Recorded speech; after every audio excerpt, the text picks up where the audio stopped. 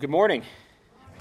It's great to be here again with you this morning on this beautiful day that the Lord has given us. And it was such a tremendous blessing for me and my family to be able to be here with you last week and for us to be able to worship together with you. And it was just such a tremendous blessing. And today, what we're going to be doing is we're going to be continuing our very brief look at the letter to the Ephesians.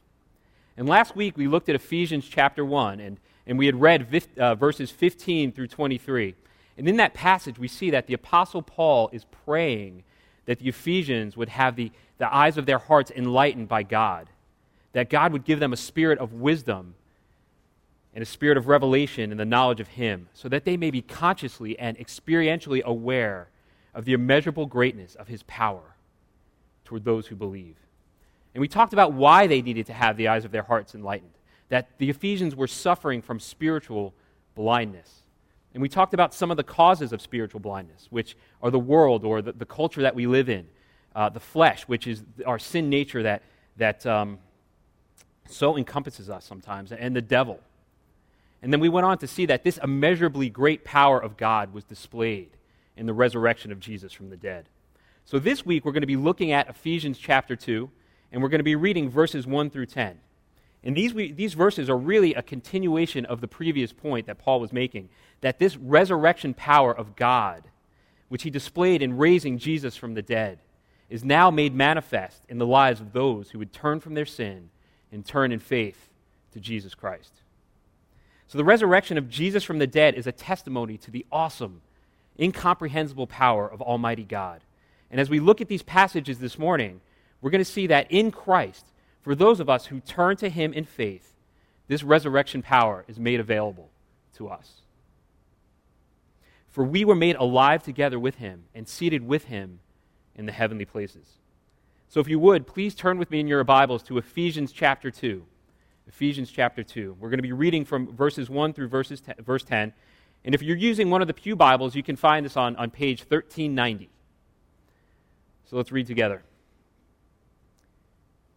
And you who were dead in the trespasses and sins in which you once walked, following the course of this world, following the prince of the power of the air, the spirit that is now at work in the sons of disobedience, among whom we all once lived in the passions of our flesh, carrying out the desires of the body and the mind, and were by nature children of wrath, like the rest of mankind. But God, being rich in mercy, because of the great love with which He loved us, even when we were dead in our trespasses, made us alive together with Christ. By grace you have been saved, and raised us up with Him and seated us with Him in the heavenly places in Christ Jesus, so that in the coming ages He might show the immeasurable riches of His grace and kindness towards us in Christ Jesus. For grace you have been saved through faith, and this is not of your own doing. It is the gift of God, not a result of works, so that no one may boast. For we are His workmanship, created in Christ Jesus for good works, which God prepared beforehand, that we should walk in them. This is God's word. Let's pray. Almighty God, we come before you this morning with empty hands. And Lord, I pray that you help us to see the depth of our need so that we may see the greatness of your provision. Because you who are rich in mercy, because of the love with which you loved us, we who were dead in the trespasses and sins, you made alive together with Christ and seated us with Him in the heavenly places. And I pray, Lord, this morning that you allow us to see the light of your glorious gospel. Lord, I pray that you quiet our minds, that you calm our spirits, that you soften our hearts to the preaching of your word, so that we may hear your word and be changed by it, God. And we are just so thankful for the awesome privilege of being able to gather here as your saints, as your people, and to worship you together. And we pray that our worship is honoring and glorifying to you, to the praise of your glorious grace. In Christ's name I pray. Amen. So as we turn to our text this morning, we see primarily four things going on here. Now, these are very familiar verses to many of us, and there's a lot of theology going on here, but we see that what I believe to be four primary things. So the first thing that we see, first and foremost, is who we were. Paul reminds us of our position before Him, before God, apart from the Lord Jesus Christ. The next thing that we see is what God did, and we see what becomes of us as a result of His power toward those who would believe. Third, we see how he did it, or really the means by which God did this, his power towards us, through which he saved us. And finally, we see why he did it. God gives us essentially 4 reasons why he did what he did and why he showed the immeasurable richness of his grace and kindness toward us. So the first thing we see is that we see who we were apart from Christ. In verses 1 through 2 we read, "And you were dead in the trespasses and sins in which you once walked." So that the first thing that we see here is that we were dead in our trespasses and sins. And this is spiritual death being talked about here, not physical death. And we're going to talk about that in a moment. But we see in verse 2, we read, "in which you once walked." The term walking here is referring to how a person conducts their lives. So in essence, we were walking dead. We were, in a spiritual sense, we were conducting our lives in accordance with transgressions and sins. And we're going to talk about what that looks like in a few minutes. Now, the term walking dead, it brings to mind a popular TV show by the same name. I've never actually seen an episode of the show, but I think the title says it all. We get enough from that title alone to know what the show is all about. And it's very apropos, I think, because truly it describes the world apart from Jesus Christ. We are walking dead in the trespasses and sins. It says that the last part of verse 3, it says, like the rest of mankind. So the rest of mankind, apart from Christ, is still in their sins and trespasses. And this is how they're conducting their lives. So those who are not united by faith to Jesus Christ are spiritually dead in their trespasses and sins. And we know from Romans chapter 6, verse 23, that the wages of sin is death. So that because we walk in our trespasses and sins, by our very nature, we have earned death. And death was brought into the world by our first parents when they disobeyed God by eating the forbidden fruit. In Genesis chapter 2, verses 16 through 17, we read, "And the Lord God commanded the man, saying, You shall surely eat of every tree in the garden, but of the tree of knowledge of good and evil you shall not eat. For in the day that you eat of this tree, you will surely die." Now, what did God mean here? What kind of death does this threaten? Is it physical death? Spiritual death? Some combination of the two? Well, the Hebrew word that is used here can mean any and all of those things. But we see that as we read on in Genesis, that Adam lived to be 930 years old. So he didn't physically die at the moment that he ate of the tree. However, upon eating of the fruit, both Adam and Eve are expelled from the garden and expelled from God's presence. They were cut off from the source of life and the tree of life. They are in the realm of the dead. What they experience outside of Eden is not life as God had intended it, but spiritual death. And by this sin, our first parents fell from their original state of righteousness and communion with God. And in this, we, in them, are victims of death, of this same death. This death came upon us all. In Romans chapter 5, verse 12, we read, "Therefore, just as sin came into the world through one man, and death through sin, and so death spread to all men, because all sinned." So what does this mean to be spiritually dead? We're going to talk about that more in detail in a moment, but in a nutshell, spiritual death is a term. It's used to describe man's moral inability to embrace the things of God. So while we are dead in our trespasses and sins, we are wholly unable to respond to the command of God to repent and believe. We are wholly unable to embrace righteousness. Now, that's not to say that spiritually dead people can't do good deeds. They certainly can, and many do. In fact, I'd even go as far to say that there are some unbelievers who are more morally upright than many Christians. And I know that at first this statement sounds shocking, but if you think about it, it makes sense. Because as Christians, we're aware of our fallen state. We're keenly aware of our need for a righteousness that is not our own. We're aware that apart from faith in Christ, we are completely unable to please God. But not the unbelieving world. The fact is, they believe that they can please God. They believe that they can be good apart from faith and apart from Christ's righteousness. Tim Keller writes in his book, The Reason for God, and I quote, "Most people in our culture believe that if there is a God, we can relate to him and go to heaven through leading a good life. Christianity teaches the very opposite. In the Christian understanding, Jesus does not tell us how to live so that we can merit salvation. Rather, he comes to forgive and save us through his life and death in our place. God's grace does not come to people who morally outperform others, but to those who admit their failure to perform and who acknowledge their need for a Savior. Christians, then, should expect to find non-believers who are much nicer, kinder, wiser, and better than they are. Why? Christian believers are not accepted by God because of their moral performance, wisdom, or virtue, but because of Christ's work on their behalf. End quote. You see, most people that you talk to, most people, whether it be friends or family or coworkers or whoever, most people in this world believe that they're going to heaven because they're good people. I see this all the time when I talk to my family. I come from a Catholic family, and all the time I'll be sharing the gospel with my aunts and my uncles and even my parents, and they always say to me, well, God loves me because I'm a good person. Many of you have probably heard the same.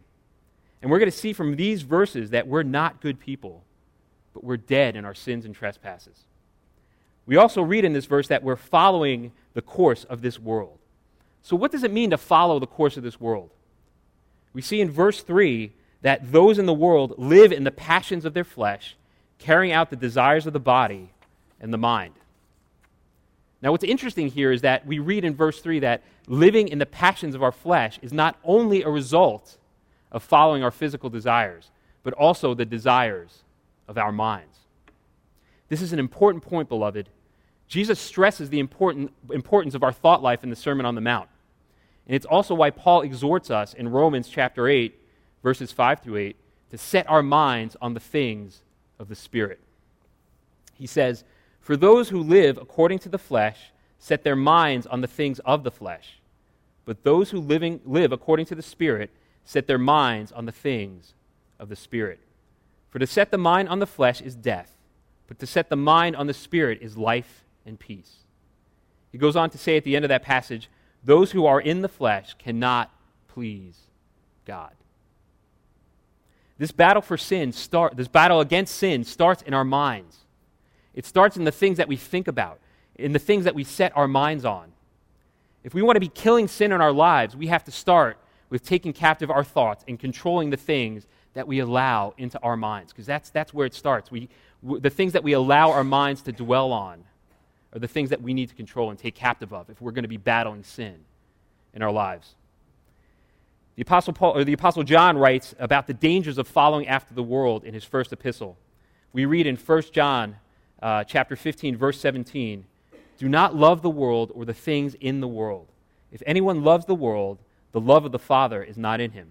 For all that is in the world, the desires of the flesh and the desires of the eyes and the pride of life, is not from the Father, but is from the world. And the world is passing away along with all of its desires. But whoever does the will of God abides forever." So we need to look no further than the culture around us. We turn on the news and we just see the total and utter depravity that sin has wreaked on this culture and on this world that is wholly against the things of God. The next thing we see is that we're following the prince of the power of the air, who is Satan. So we're following after Satan. It says in 2 Corinthians 4, verses 3 through 4, that with regard to those who are perishing, in their case the God of this world has blinded the minds of the unbelievers to keep them from seeing the light of the gospel of the glory of Christ, who is the image of God. Now it's interesting to see here that Satan is referred to as the God of this world. So what does that mean exactly? It means that the unbelieving world has been given over to the dominion of Satan. During the temptation of Jesus, Satan, who's claiming authority over this world, offers to give it to Jesus. We read in Luke chapter 4, verses 5 through 8, "And the devil took him up and showed him all of the kingdoms of the world in a moment of time, and said to him, 'To you I will give all this authority and glory, for it has been delivered to me, and I give it to whom I will. If you then will worship me, it will all be yours.' And Jesus answers him, 'It is written, you shall worship the Lord your God, and him alone only shall you serve.'" Now, if you notice that Jesus doesn't argue with Satan about his claimed authority over the kingdoms of the world, he just answers him with Scripture saying that God alone has the divine right to receive worship. And my point here is not to say that Jesus recognizes or even acknowledges Satan's authority. Whatever authority Satan has, real or not, it's been granted to him by God, who is sovereign over all things. My point here is to say that Jesus understands that the kingdoms of this world have bowed the knee in worship to Satan. Jesus acknowledges this elsewhere, particularly in John's gospel, that the unbelieving world either consciously or unconsciously bows the knee to Satan as their king. We read in John chapter 12, verse 31, "Now is the judgment of this world. Now will the ruler of this world be cast out." So when we were dead in our sins and trespasses, we were following after Satan, whose spirit, according to verses 2 and 3, is now at work in the sons of disobedience, whom we all once lived. So we see here also that we were sons of disobedience. So what does it mean to be a son of disobedience? The phrase son of disobedience is a Hebrew-inspired phrase. It's just like the comparison that we see between sons of this world and sons of light in Luke's gospel in chapter 16, verse 8. And I read a commentator say that it essentially means that we who are not in Christ belong to the family of those who are in rebellion against the true and living God. And I actually think that, while this is true, I actually think that it goes a step further than that. We see elsewhere from John's gospel in chapter 8 that Jesus levels a staggering charge at the Pharisees. In response to their claim that God is their Father, he says in verse 42, "If God were your Father, you would love me. For I came from God, and I am here. I came not of my own accord, but He sent me. Why do you not understand what I say? It is because you cannot bear to hear my word. You are of your father, the devil, and your will is to do your father's desires." He goes on to say in verse 47, "Whoever is of God hears the words of God. The reason why you do not hear them is you are not of God." So what Jesus is saying here, in essence, is that those who reject him are not of God. God is not their Father, but instead, because they cannot bear to hear his word, they are of their father, the devil, and their will is to do their father's desires. So he was calling the Pharisees, in this case, children of the devil, because they rejected his word. And all of this background indicates that when Paul says we are dead prior to salvation, he contends that we're spiritually dead not only because of our unregenerate status, but also because that status results in evil practices that are under judgment. Now, unregenerate is simply, it's a term used to describe those who have not experienced the new birth, those whose hearts have not been changed and regenerated and brought back to life by Almighty God. And lastly, along with being sons of disobedience, we see in verse 3 that by nature we were children of wrath. What Paul is saying here is that the status of being dead and the practice of conducting our lives in accordance with death are not simply a consequence of people or what people do without God, but rather it's both a result of and evidence of what they are. And Paul's claim is that we were all living among them at one time. See, I didn't first have a good nature and then do bad things and then get a bad nature. It's who I am. My nature is selfish and self-centered and demanding and very skilled at making you think that you're the problem. And because of that, I deserve nothing but God's wrath and judgment. Now, one of the most important controversies in the history of church centered around the nature of man. Early in the 5th century, a British monk by the name of Pelagius objected to the idea of original sin. It was his position that Adam's sin affected Adam and Adam alone, and not the very nature of the entire human race. He believed that man was born in a state of righteousness, and that as image bearers of God, as one created in the image of God, we were able to maintain that status. He believed that even after the sin of Adam, it was possible for every human being to live a life of perfect righteousness, and that indeed some had achieved this status. On the other side, Augustine, who was considered, he was one of Pelagius' contemporaries, and he's actually considered to be one of the greatest theologians of Western Christianity, Augustine argued that the fall seriously impaired the moral ability of the human race. That is to say that because of the sin of Adam, the human race was wholly unable to embrace the things of God. That the fall of Adam plunged all of humanity into a ruinous state of original sin. Now, original sin doesn't refer to the first sin of Adam, but it refers to the consequences of that sin for the entire human race. So because of Adam, because of the sin of our first parents, we are born children of wrath.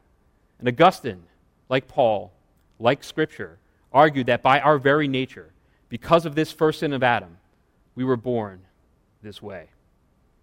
Now, the key issue at stake for Augustine was the issue of fallen man's moral ability, or lack thereof, man's ability to embrace freely the things of God. And Augustine argued that prior to the fall, Adam and Eve enjoyed a free will as well as moral liberty. The will is the faculty by which we make choices. Liberty refers to the ability to use that faculty and embrace the things of God. See, after the fall, Augustine, he said that faculty, the ability to choose, remained intact. That is, human beings are still free in the sense that they can choose what they want to choose. They can choose according to their nature. However, their choices are deeply influenced by the bondage of sin, and it holds them in a corrupt state. And as a result of that bondage, the original liberty that Adam and Eve enjoyed before the fall was lost. You see, fallen man is free to make choices, but their choices proceed out of a heart that is in bondage to sin. And as children of wrath, people that are born spiritually dead, they are free to make choices according to their nature, a nature that is dead in sins and trespasses, following the course of the world, following the prince of the power of the air. So fallen man is born this way, and the only way that moral liberty can be restored, the freedom to embrace the things of God, the only way that can be restored is through God's supernatural work of grace in the soul. So knowing who we are a part of Christ, that we were sons of disobedience, deserving nothing but God's wrath, how should this cause us to look at others when they do something that we don't like? How should knowing this cause us to look at the person who cuts us off in traffic, or the waitress who's rude to us at the restaurant? How should it cause us to look at others when there's a long line in the grocery store, or towards our children who disobey us? You see, the reason why we get bothered by these things is in our heart of hearts, we believe that we deserve better. We think that we have the right not to be treated that way. But according to these verses in Ephesians, we clearly don't see that. We ought not to think so highly of ourselves. So, beloved, when someone treats us poorly, when someone is unkind to us, knowing that apart from Christ, we deserve nothing but his wrath, instead of getting upset, we should echo the words of the English preacher John Bradford when he said, "There but for the grace of God go I." And that brings us to our second point. So the second thing that we see in Ephesians 2, we see what God did. So Paul spends the first 3 verses of this chapter talking about who we were, children of wrath, dead in our sins, following the world, following Satan. It's a dreadful picture, isn't it? It's dreadful. And then he begins the verse 4 with 2 of the most profound words ever written. He starts it out, "But God." Beloved, we can stop right there and call it a day as far as I'm concerned. But God. The state of man is one of complete hopelessness. But God. Paul writes in verses 4 through 5, "But God, being rich in mercy, because of the great love with which he loved us, even when we were dead in our trespasses, made us alive together with Christ." We see this same theme repeated in the letter to the Colossians. In Colossians 2, verse 13, it says, "And you, who were dead in your trespasses in the uncircumcision of your flesh, God made alive together with him, having forgiven us all our trespasses, by canceling the record of debt that stood against us with its legal demands. This he set aside, nailing it to the cross." So we were by nature children of wrath, walking dead in the trespasses and sins. We were born that way. And because we were born that way, we need to be reborn. We need to be born again. And again, this is talking about our spiritual state in these verses. We see Jesus talking about the new birth in John chapter 3, verses 3 through 6. And again, I'm sure this is very familiar, this passage, to many of us. Jesus, he's talking to Nicodemus, who's a Pharisee, and he says, "Truly, truly, I say to you, unless one is born again, he cannot see the kingdom of God." Nicodemus said to him, "How can a man be born when he is old? Can he enter a second time into his mother's womb and be born?" Jesus answers, "Truly, truly, I say to you, unless one is born of water and the Spirit, he cannot enter the kingdom of God. That which is born of the flesh is flesh. That which is born of the Spirit is spirit." See, by his power, God provides us with new life. And this is an amazing truth of spiritual recreation. Just as God breathed life into Adam, the Lord gives spiritual life to those who were spiritually dead. This God alone can do. We don't have the ability to bring life from death. A dead person cannot will himself to breathe. A truly lifeless person will not do what we say, no matter how passionate our exhortation. We can't make them rise and walk. Yet we who were spiritually dead in our trespasses and sins, God makes us alive. This is a profound truth. That we who were dead now possess life.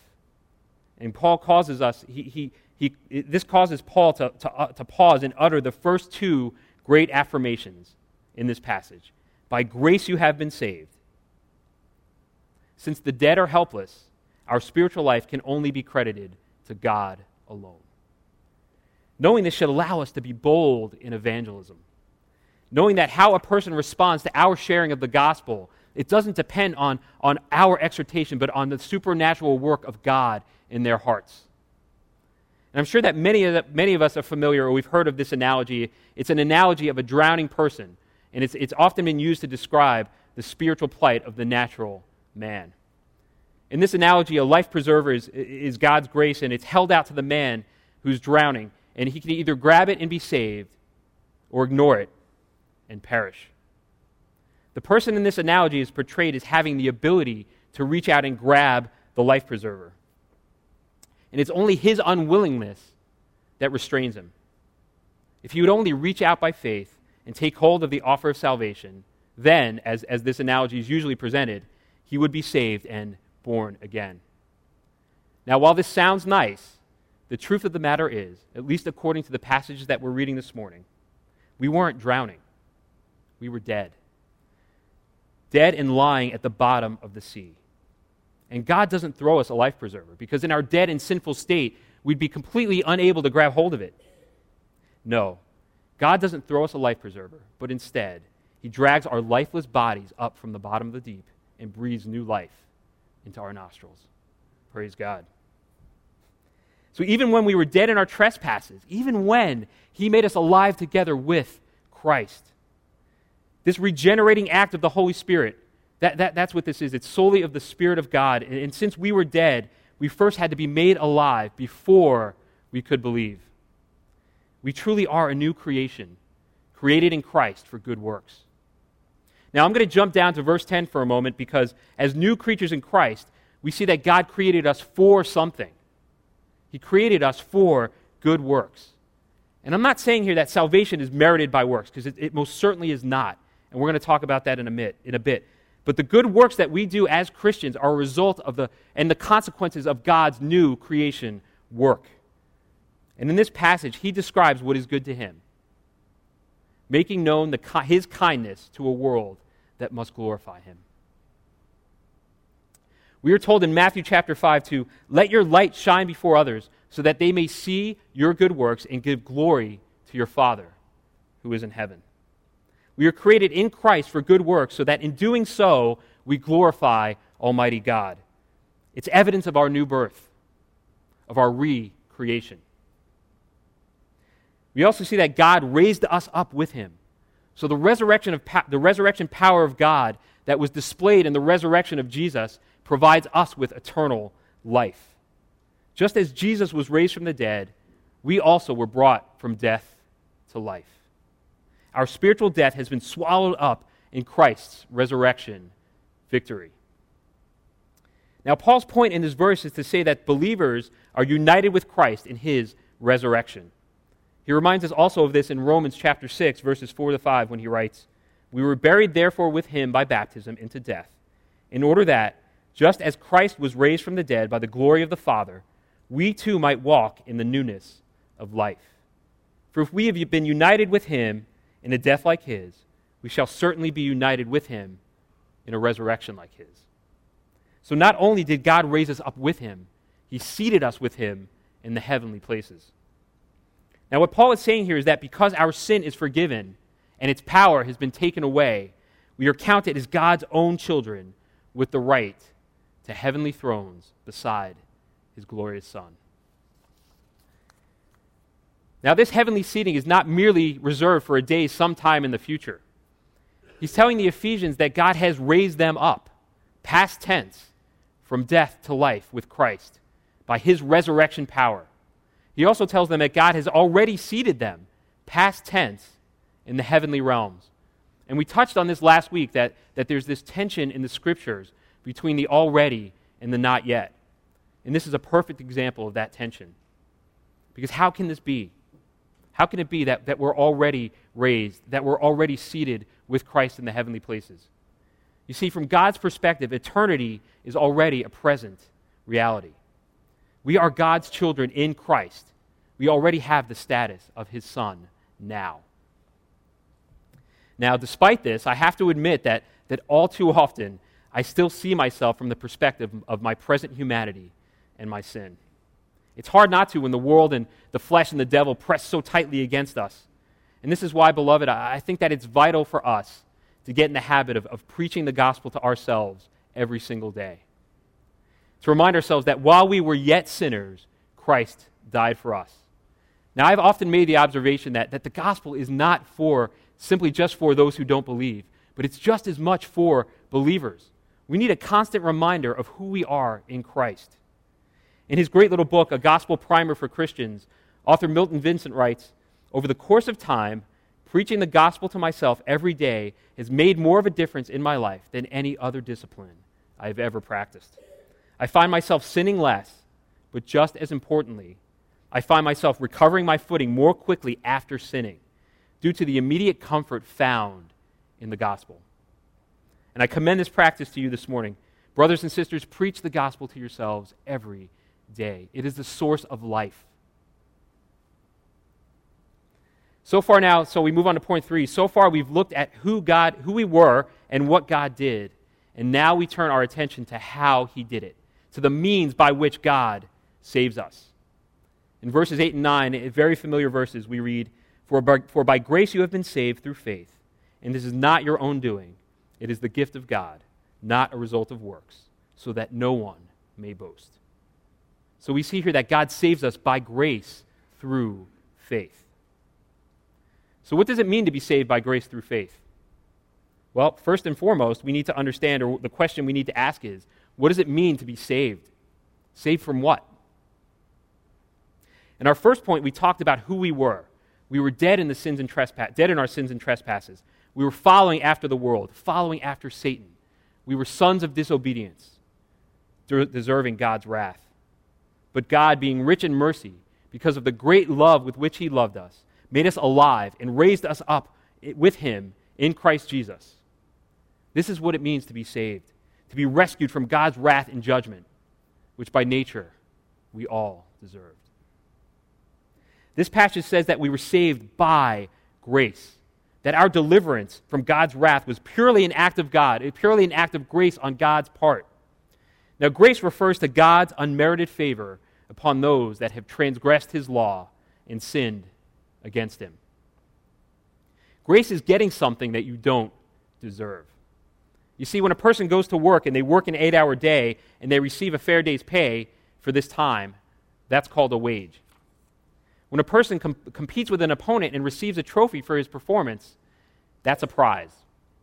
When a person receives appropriate recognition for his long service or high achievements, that's an award.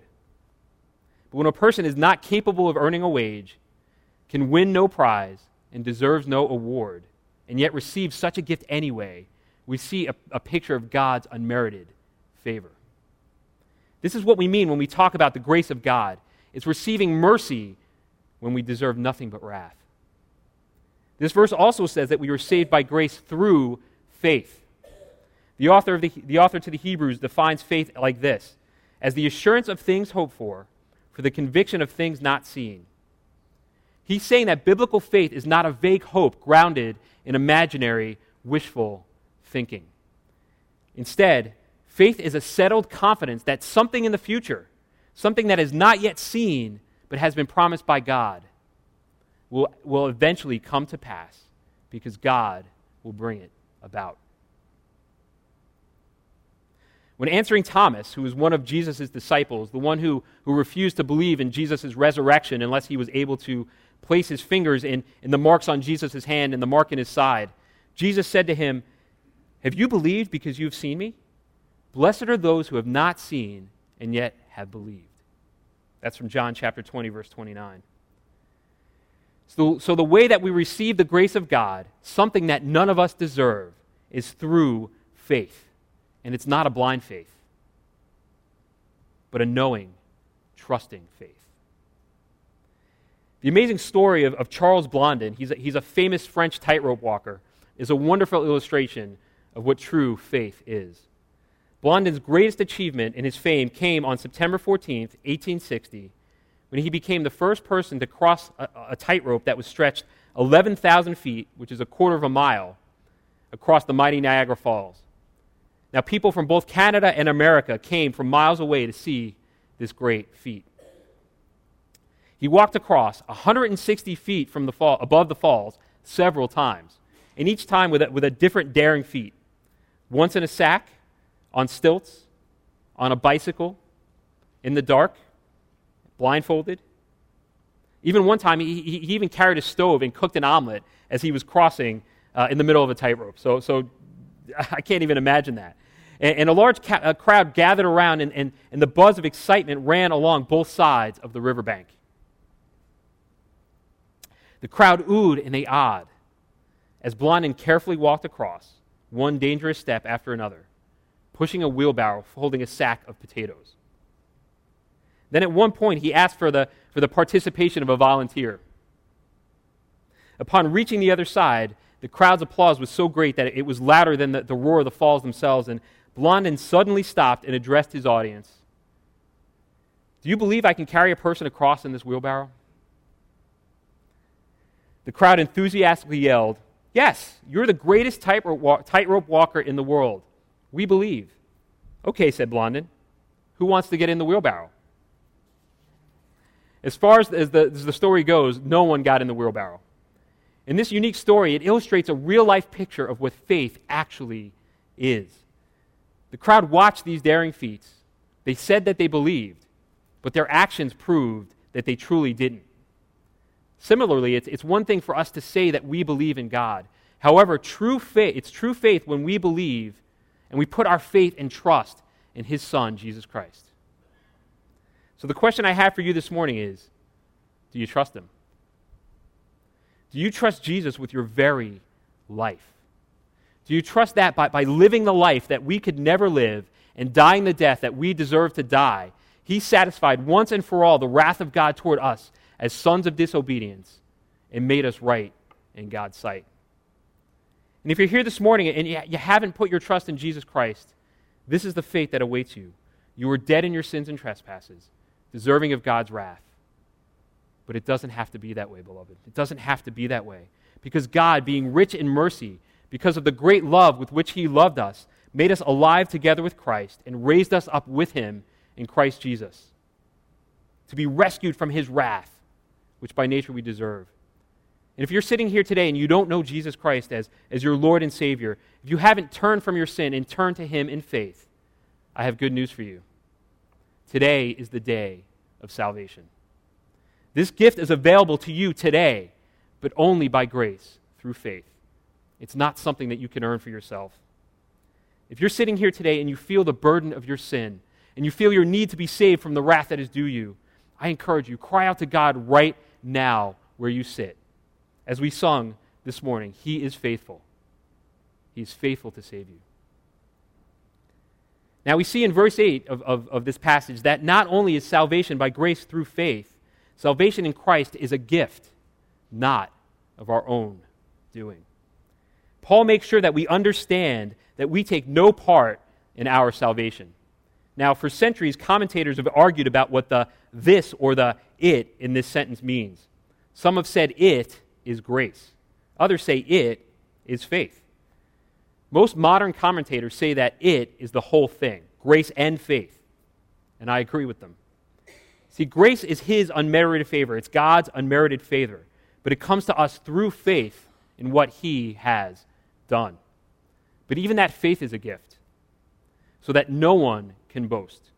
And if we had any hand in our salvation, even in the mustering up of the measure of faith necessary to believe, I guarantee you we surely would boast. Every single one of us would. And even if we're not willing to admit it, in our hearts of hearts, we know that that's true. We acknowledge this fact every time that we look down at someone else and think, this person's so bad that they're beyond God's grace. And I'm just as guilty as everyone else. There have been times, and I'm ashamed to admit it, that I've looked at the lives of some of the people that I know, and I've thought, there's no way that God could save this person. They're just too far gone. You see, the way that we live our lives and the things that we think about reveals more about what we believe than the words that come out of our mouths. But praise God for his grace, because he doesn't allow me to wallow in that sinful thought for too long. He reminds me constantly that I'm a wretched sinner, deserving of nothing but his wrath. But instead, he lavishes his grace upon me so abundantly, especially when I was dead in my sins and trespasses and an object of his wrath. Paul emphasizes this point in the next verse, that salvation in Christ is not a result of works. There is nothing that we can do to earn salvation. There's no amount of good works that can merit God's favor. And the reason why it's so important to understand that salvation is wholly a work of God, that it's got nothing to do with what we do, that it's got nothing to do with our good works at all. It's so important that we realize this truth. See, we were too dead to be the source of our salvation, too weak to be the maintainers of our salvation. We're too finite to be the eternal stewards of our salvation. The magnitude and magnificence of what our salvation involves indicates that it must entirely be a work of God's grace. See, many times I'll hear people say things like, I need to clean myself up and then I'll come to Christ. Or I need to start doing better in this or that I'm just not good enough to come to church. If that's you, it's time to abandon your self-salvation project and come to Christ just as you are. God doesn't need you to do anything in order to save you. My favorite lines, one of my favorite hymns is a hymn called Come Ye Sinners. And my favorite lines from this hymn go like this. Jesus ready stands to save you, full of pity, love, and power. And then it says, I will arise and go to Jesus. He will embrace me in his arms. In the arms of my dear Savior, oh, there art 10,000 charms. Christ himself supplies all of the good works you'll ever need in his perfectly righteous life. This perfectly righteous life that is given to you when you turn to him in repentance and faith. When you turn from your sin and turn to Jesus Christ, he stands ready to save you. Finally, we see why God did this incredibly great thing. So why did God make us spiritually alive? The first reason that Paul gives is he did this because of the great love with which he loved us, even when we were dead in our trespasses and sins. Isn't that remarkable? He loved us even when we were dead in our fallen state. And what's staggering about this proclamation is that it says that God's love was not expressed towards those who were innocent. God expresses his love to those who were disobedient, who by nature followed the ways of the world and the devil. It says in Romans 5, chapter 5, verse 8, that God shows his love for us in that while we were still sinners, Christ died for us. This beautiful truth of God's unconditional love is the heart of the gospel that becomes most dear to us when by God's grace we see our own weakness so clearly that we know that there's nothing in us that warrants God's love. All too often I'll hear from those whose sin is so plain to them that they believe that God shouldn't love them. The high school student whose dating life has become promiscuous, the friend whose marriage is crumbling due to his own pride and stubbornness, the mother who doubts that she can treat her children any better than her mother treated her. Brothers and sisters, if you're sitting here today thinking that because of what I have done, because of who I am, God shouldn't love me, you're right to think that. On the basis of justice alone, a holy God should not love the sons of disobedience. He should not love the children of wrath. Yet, having dispensed his justice in the judgment of his Son, our God not only delights to extend us his mercy, but by his power he enables us to respond to his love. We also see that he did it because of he is rich in mercy and grace. If grace is getting something that we don't deserve, mercy is not getting something that we do. And because we were dead in trespasses and sins, following after the world, following after Satan, we deserve nothing but God's wrath. But God is rich in mercy and grace. That means that he has an unlimited supply of both of these things. Now, it's easy sometimes to think that because of our sin, because of the fact that we keep falling into sin, that we'll reach the point where God's mercy and grace will run out. It's easy to think in the moments after we sin that I really blew it this time. And one of these days, God's going to say, enough, and be done with me. It's easy to think that, but in those moments, we need to remember that God is rich in mercy, that he is rich in grace, and his mercy and grace will never run out. And the riches of God's mercy and grace should cause us to have an attitude of forgiveness towards others. How we respond towards others should reflect the measure of grace and mercy that God has shown in forgiving us. In Matthew's Gospel in chapter 18, we read in verses 20 and 21 an account of Peter talking to Jesus, and it says, "Then Peter came up and said to him, 'Lord, how often will my brother sin against me, and I forgive him? As many as 7 times?' Jesus said to him, 'I do not say 7 times, but 77 times.'" Jesus' expression is one of perfect and unlimited forgiveness. And as followers of Jesus Christ, as creatures created in the image of God, raised from our lifeless state, we are to reflect in our own forgiveness of others' transgressions against us the very nature of our Lord, in whose image we are to reflect to the world. We do this by showing mercy and grace to those who have offended us.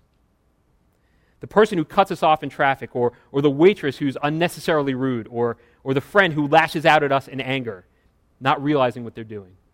We are to extend them the same mercy and grace that our Heavenly Father has shown to us. So as you reflect on this past week, as you think about the various interactions that you've had with people at home or at school or at work, did you demonstrate to the world the riches of God's mercy and grace that he has shown toward you? And if the answer is no, ask yourself, how is this week going to be different? And that's another reason why Paul gives for why God made us alive spiritually. He did it so that he might show the riches of his grace and kindness toward us. In verse 7 we read, so in the coming ages he might show the immeasurable riches of his grace and kindness toward us in Christ Jesus. God wants us to marvel for all of eternity at the riches of his grace and kindness toward us. It's going to take the rest of eternity to fathom the immeasurable depths of that incredible kindness and the incredible love of God. Love that he has shown to us, people who surely don't deserve it. There's a line from one of my favorite songs called "How He Loves." It's a song by David Crowder, and it describes the depth and the riches of God's grace very well. Crowder sings, "If his grace is an ocean, we're all sinking." It's my favorite line in the whole song. And what it asks us to do is, if we think about it, it's asking us to compare us to the size of the ocean. That's how immeasurably deep and rich God's grace is toward us. And I think back to when I was a kid. I grew up in South Florida, and we used to go to the Keys quite frequently. And what's amazing about the Keys is if you've ever been there, you could go down to Key West, and you can go out in a boat far enough where you can no longer see land. You just look out, and there's water. And the water's deep. It's only about waist deep. So you can get out of the boat and look around and not see land and just see water. And I remember back to a time when I did that, and I experienced it. And it was amazing. I just looked at myself and said, wow, it was just awesome. And that's the depth of God's grace and the riches of his mercy and kindness toward us. And beloved, I hope we see that.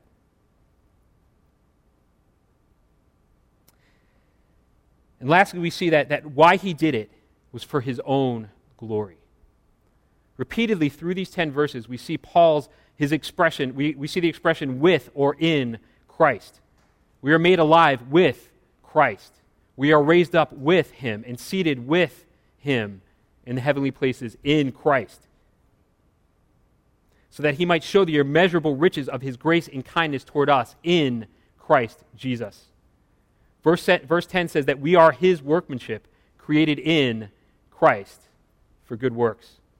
All this points to the fact that God shows the immeasurable riches of his grace and kindness toward us through his Son, who according to Hebrews chapter 1, verse 3 is the radiance of the glory of God and the exact imprint of his nature.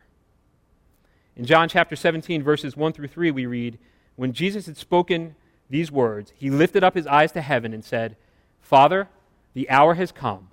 Glorify your Son, that the Son may glorify you, since you have given him authority over all flesh to give eternal life to all whom you have given him.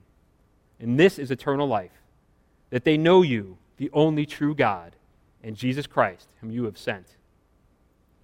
So in talking about his imminent death, Jesus proclaims, Father, the hour has come. Glorify your Son, that the Son may glorify you. Jesus viewed the events that were about to transpire, so his death and burial and resurrection, as the means by which both he and the Father would be glorified. And it's through this great act that the children of wrath, who are dead in their trespasses and sins, are reconciled to God through the Son. So ultimately, the reason why God took children of wrath who were dead in sins and trespasses and made them alive together with Christ for his own glory. Beloved, understanding who we were and knowing how and why God showed the immeasurable riches of his grace and kindness toward us should dramatically affect how we look not only at our lives, but at the lives of everyone else, of those around us. And not only that, it should inform us about what it means to display the love of God and the love of Christ to the world. So as you go about your week this week, I pray that knowing this, knowing who we were and who we now are because of Christ, changes who we are and just compels us to share his love and display his love and grace and mercy to everyone around us. As we see from this passage, that's why we were created. We're a new creation created in Christ for this very purpose. We've been created in Christ to proclaim who he is as he has revealed himself in the person of his Son. And we don't have to know all the answers to divine mysteries to be able to proclaim him. If we're able to speak like the man born blind who was healed by Jesus, we'll fulfill our calling. When asked to explain how Jesus healed him, the man could not. All he could say was, "One thing I know, I was blind, and now I see." Let's pray. Gracious Heavenly Father, we just thank you for the glory of your gospel, for the richness of your grace and your mercy that you have showered upon us as those who have turned to you in repentance and faith. And God, I just pray as we go forth from this place this morning that we leave here changed, that we leave here with a burning desire in our hearts to know you and to make you known to this lost and fallen world. And we know that this is wholly an act of grace on your part, God, that we don't deserve any of it. And I just pray, Lord, that you bless us this morning. We love you and we praise you, and we just thank you for the light of your glorious gospel. In Christ's name I pray. Amen.